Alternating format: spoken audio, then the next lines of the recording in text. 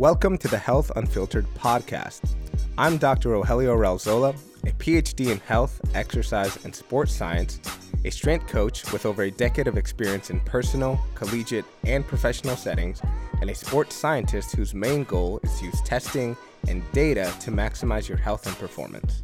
And I'm Brooke West, holistic registered dietitian, practicing the perfect combination of a functional nutrition, science-based root cause approach, and hippie magic, with areas of expertise in women's health and hormones, gut health, and micronutrient balance. We believe that health is multifaceted, but not as complicated as others make it seem. Our mission is to share what works and what's BS in the health industry, all while having a good time doing it. Expect us to share everything from new research to tried and true health philosophies to alternative health therapies and the occasional controversial topic. Let's get started.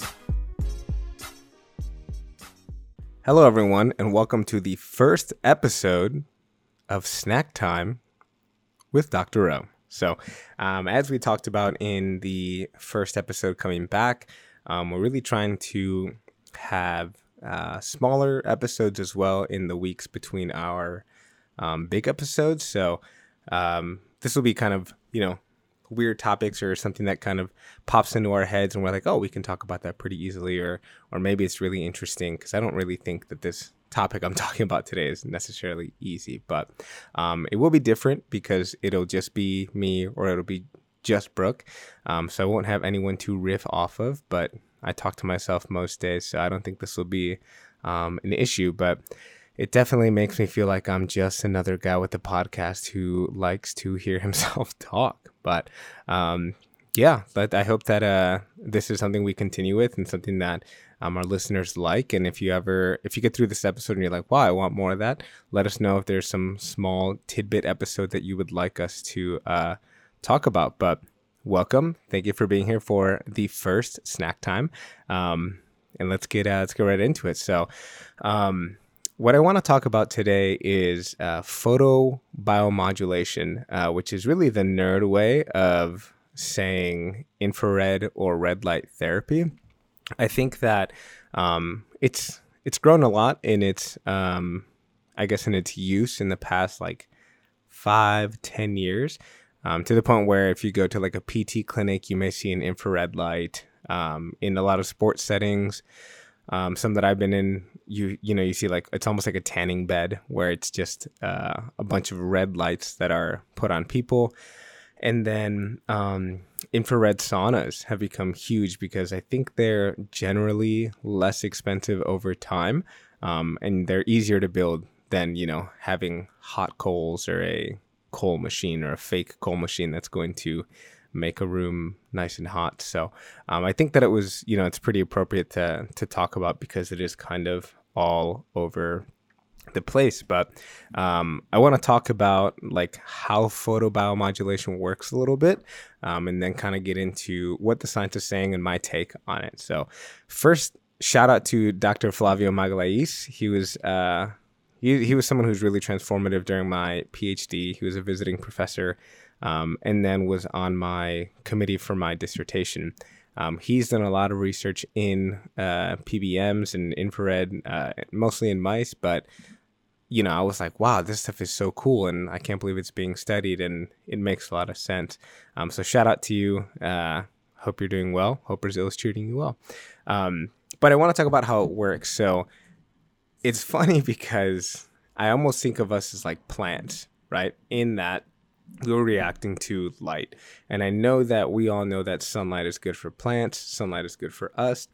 But I want to talk more specifically about how infrared acts on kind of our at the cellular level to allow for these proposed benefits to happen. So everyone, whether you're in the car, in bed, wherever you are, say it with me. The mitochondria is ...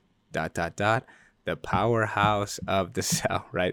We know that, and we say that because it's where majority of our ATP, adenosine triphosphate, is created, and that gives us the energy to do things.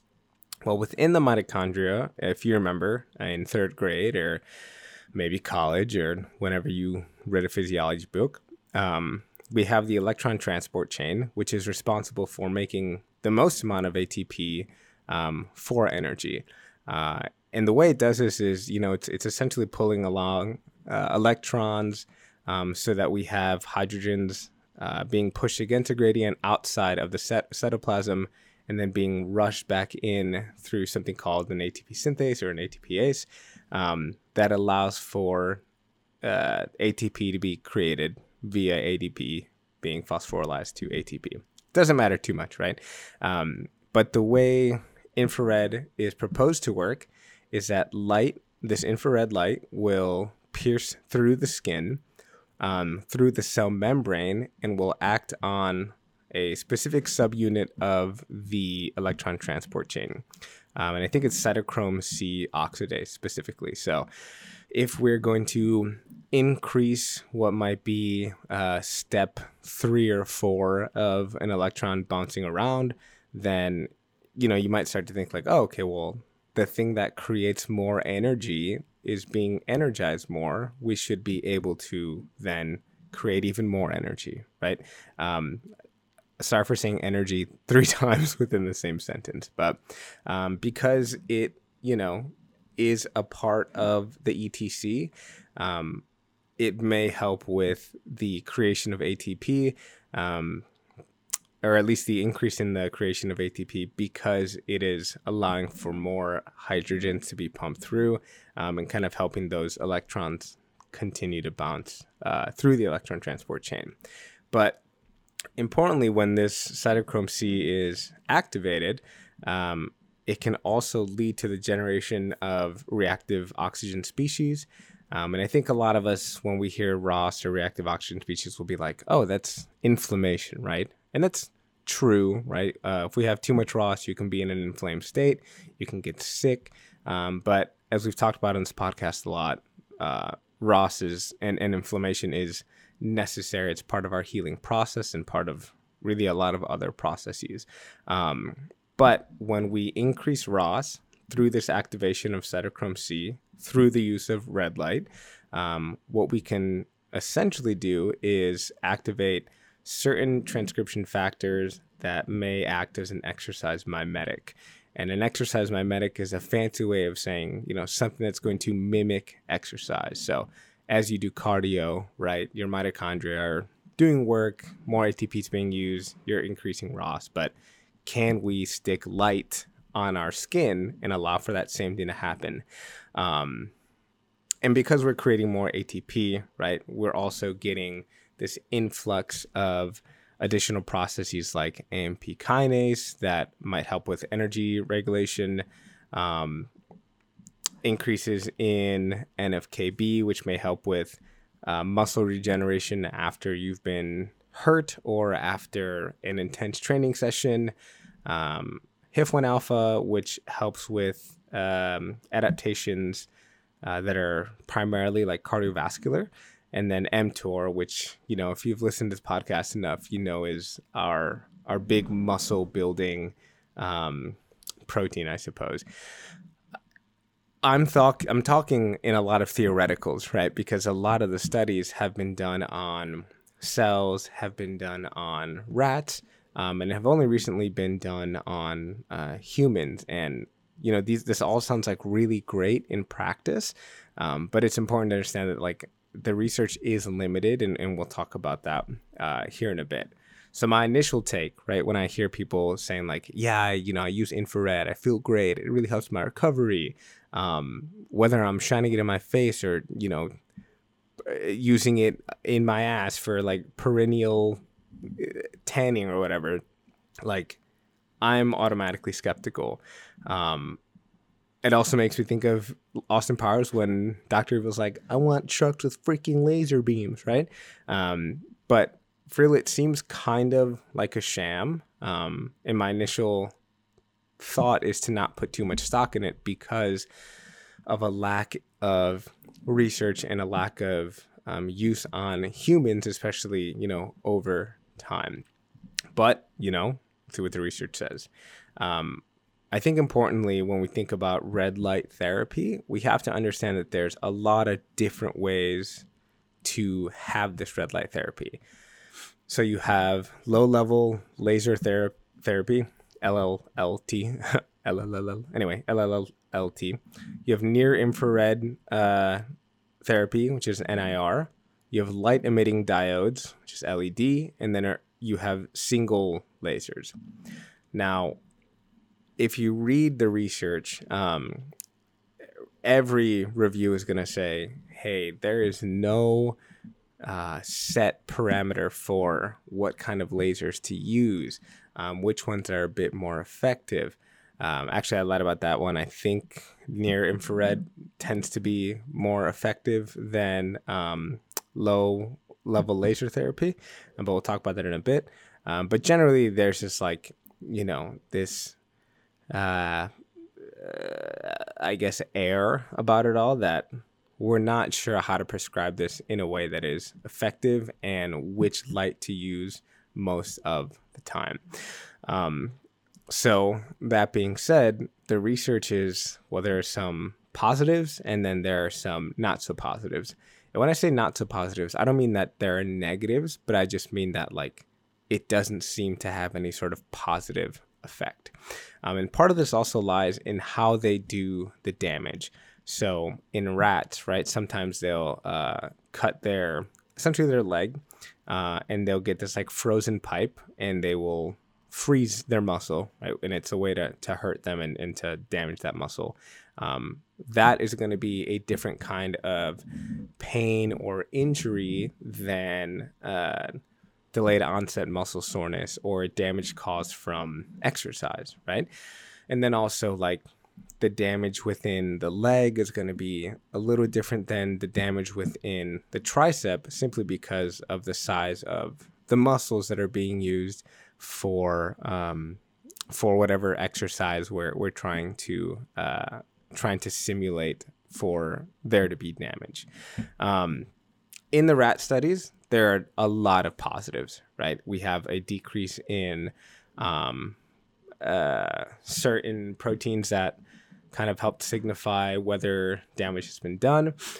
We have a decrease in the amount of time that a rat is injured. We have an increase in activity at a faster rate when you use infrared. So it's like, it looks like it's very promising, right? But when you look at human studies, this is kind of where the lines start to blur a lot, because if you go back and listen to an episode that I talked about on why our muscles get sore, we talked about how there are various processes, and it's not necessarily just the muscle damage. It may be the cellular response or certain inflammatory processes that help, or not help, but that cause soreness immediately, 24 hours after, 48 hours after, and then anything past that, might also be neurological, maybe from the muscle itself. But all that to say, infrared, or PBM, we'll call it, photobiomodulation, in some studies may show that there's a decrease in delayed onset muscle soreness. Awesome. But what do we mean by that? Well, maybe it's just a decrease in creatine kinase, which we kind of use to quantify the amount of damage. But there's not a decrease, or at least an increase in performance. It's like, yeah, maybe there's not as much damage that has occurred, but that didn't do anything from a performance standpoint. Or vice versa. Like, hey, the performance wasn't worse, or maybe it got a little better, but there's nothing on a cellular level that kind of tells us that this worked. On the same hand, you can have a decrease in CK, right, and in damage, but not in the fatigue index. So maybe you, like, if you do an all-out jump or sprint or something that's gonna say, like, it's gonna act as a measure of power. That may be fine, but the repetitive nature of maybe like repeated sprints or repeated jumps, right, you will have fatigue, and maybe it won't help that. So yeah, you can jump once or twice after, but if you're using infrared to play a game the next day, maybe it's not going to help, because, in a game you're playing or doing repetitive tasks for 30, 60, 2 hours, right? So just something to understand that as you start to, if you ever start to read or start to hear people talk about it, like DOMS, delayed onset muscle soreness, means a lot of things. Performance means a lot of things. And also, like, we always hear about how you want inflammation to be decreased, and PBM may help to decrease inflammatory processes. So it may act as an anti-inflammatory. But if we decrease that anti-inflammation, then some of the benefits that come with inflammation may be decreased. So maybe that means less muscle. Maybe that means less adaptation to the stimulus that you have. These are all things that we kind of start to or should think about when we are looking at when it may be effective, what it affects, and how that may limit whatever goal I have at hand. So kind of just like with cold water therapy or sitting in an ice bath, right? We know that you may be less sore the next day, which is great if you're trying to play a game day after day after day. But we also know that it's going to decrease your muscle signaling, so you're going to lose out on some gains. So if you're trying to gain muscle, right, maybe not an appropriate time to use cold water or ice baths. So this can kind of start to be thought of in that same vein of when is it appropriate. And then importantly, like all good things, right, there seems to be a biphasic dose response. And what this means is that if you have too little of the laser or the time that you are spent under the laser infrared, then it's not going to do anything. But on the other hand, if you have too much time under it or too strong of a laser or light, then it can be damaging. So trying to find the sweet spot of what may be appropriate for you, that's kind of where things get even murkier, because it's not just, oh, does this work or does it not work? But it's, oh, how much time do I have to utilize it? What kind of light do I have to use? So the problems essentially lie in what is the total power of the device? What kind of device is it? Is it going to be low level light therapy? Is it going to be near infrared? Is it going to be light emitting diodes? Or is it going to be a single laser? How much time should I spend irradiating myself with said laser? Because like I just said, too much time may be a negative.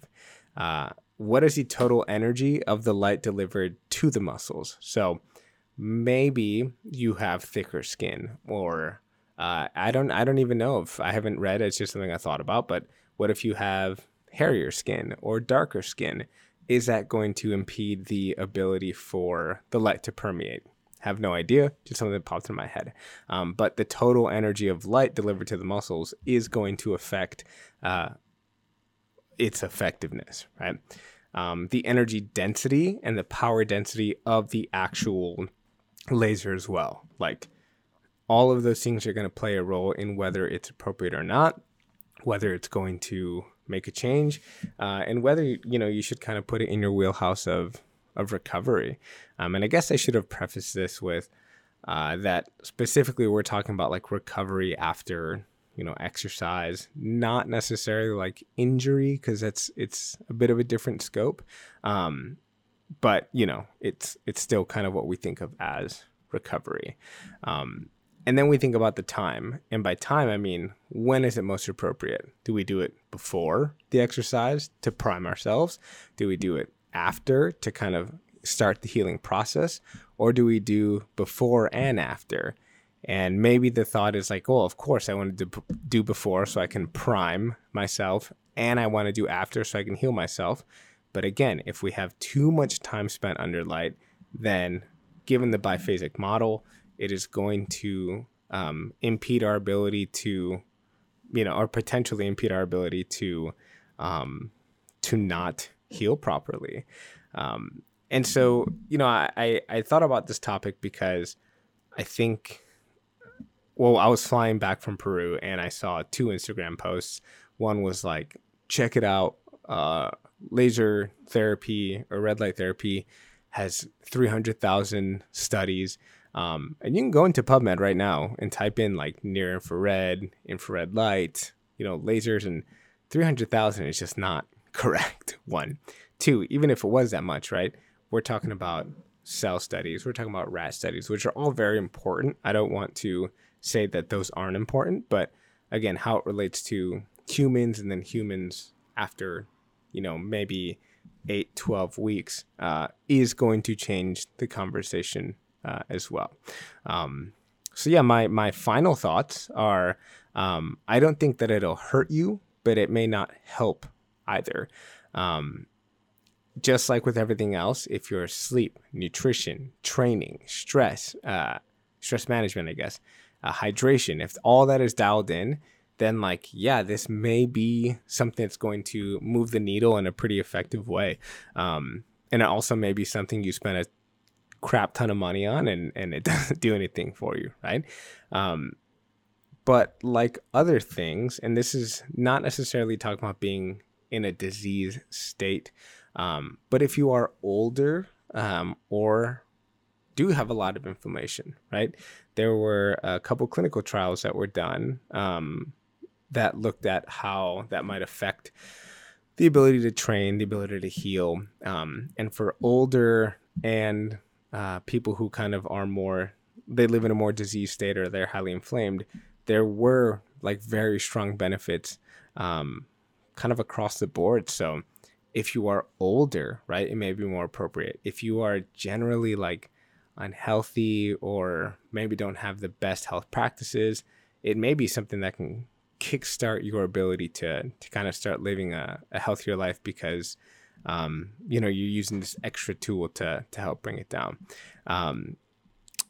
But kind of within that same vein, right? And I think I've said within that same vein maybe 40 times. Leave it in the comments if you can count that high. Things like infrared saunas probably don't do anything. And this is because I'm pretty sure that the light needs to be touching your skin, right?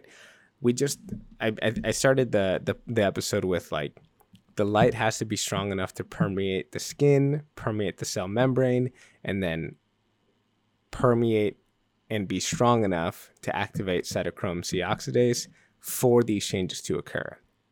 If you are just in a room or a sauna filled with a bunch of infrared light, I don't think that that's strong enough. All of these studies where the light was placed directly on the skin, directly on the muscle, and that's also something that's super important, right? If you are not having something where you're placing it right over your legs or wherever you just trained or somewhere that's sore, then just shining an infrared light on your body, right, is not going to, in my opinion, make really any sort of difference. So, yeah, I know I threw a lot out there. I know I kind of got nerdy. It's always fun to nerd out, especially when we talk about the electron transfer chain and mitochondria and all those adaptations. But let me know if you have ever used red light therapy. If you remember the kind of light waves that you use, or if it was low level light therapy, if it was near infrared, or maybe it was just a sauna, and how that made you feel and if you've used it consistently. And then also let me know if an episode like this is something you want to, I'm going to keep doing it regardless. But something like this for me and Brooke is it's great. If shorter ones like this are better, and if there are other topics that you would like me or her to cover. But until then, I hope that this was a nice crash course, a nice snack time, nice informative talk on photobiomodulation or red light therapy.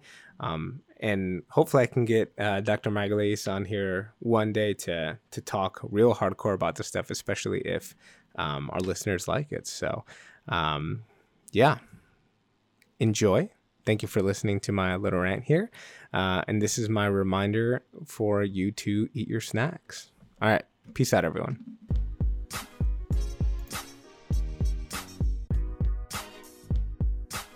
Thank you for listening to the Health Unfiltered podcast. Make sure to follow us on your favorite podcast platform, rate the podcast, and share this episode.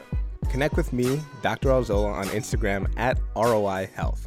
For more details on all things sports and human performance coaching, visit getroihealth.com. You can find me, Brooke West, on Instagram at westnutrition.co. For all the ways we can work together on nutrition and holistic health, visit westnutrition.co. And don't forget to send us your epic questions of the week on Instagram at healthunfilteredpod. Catch you next time.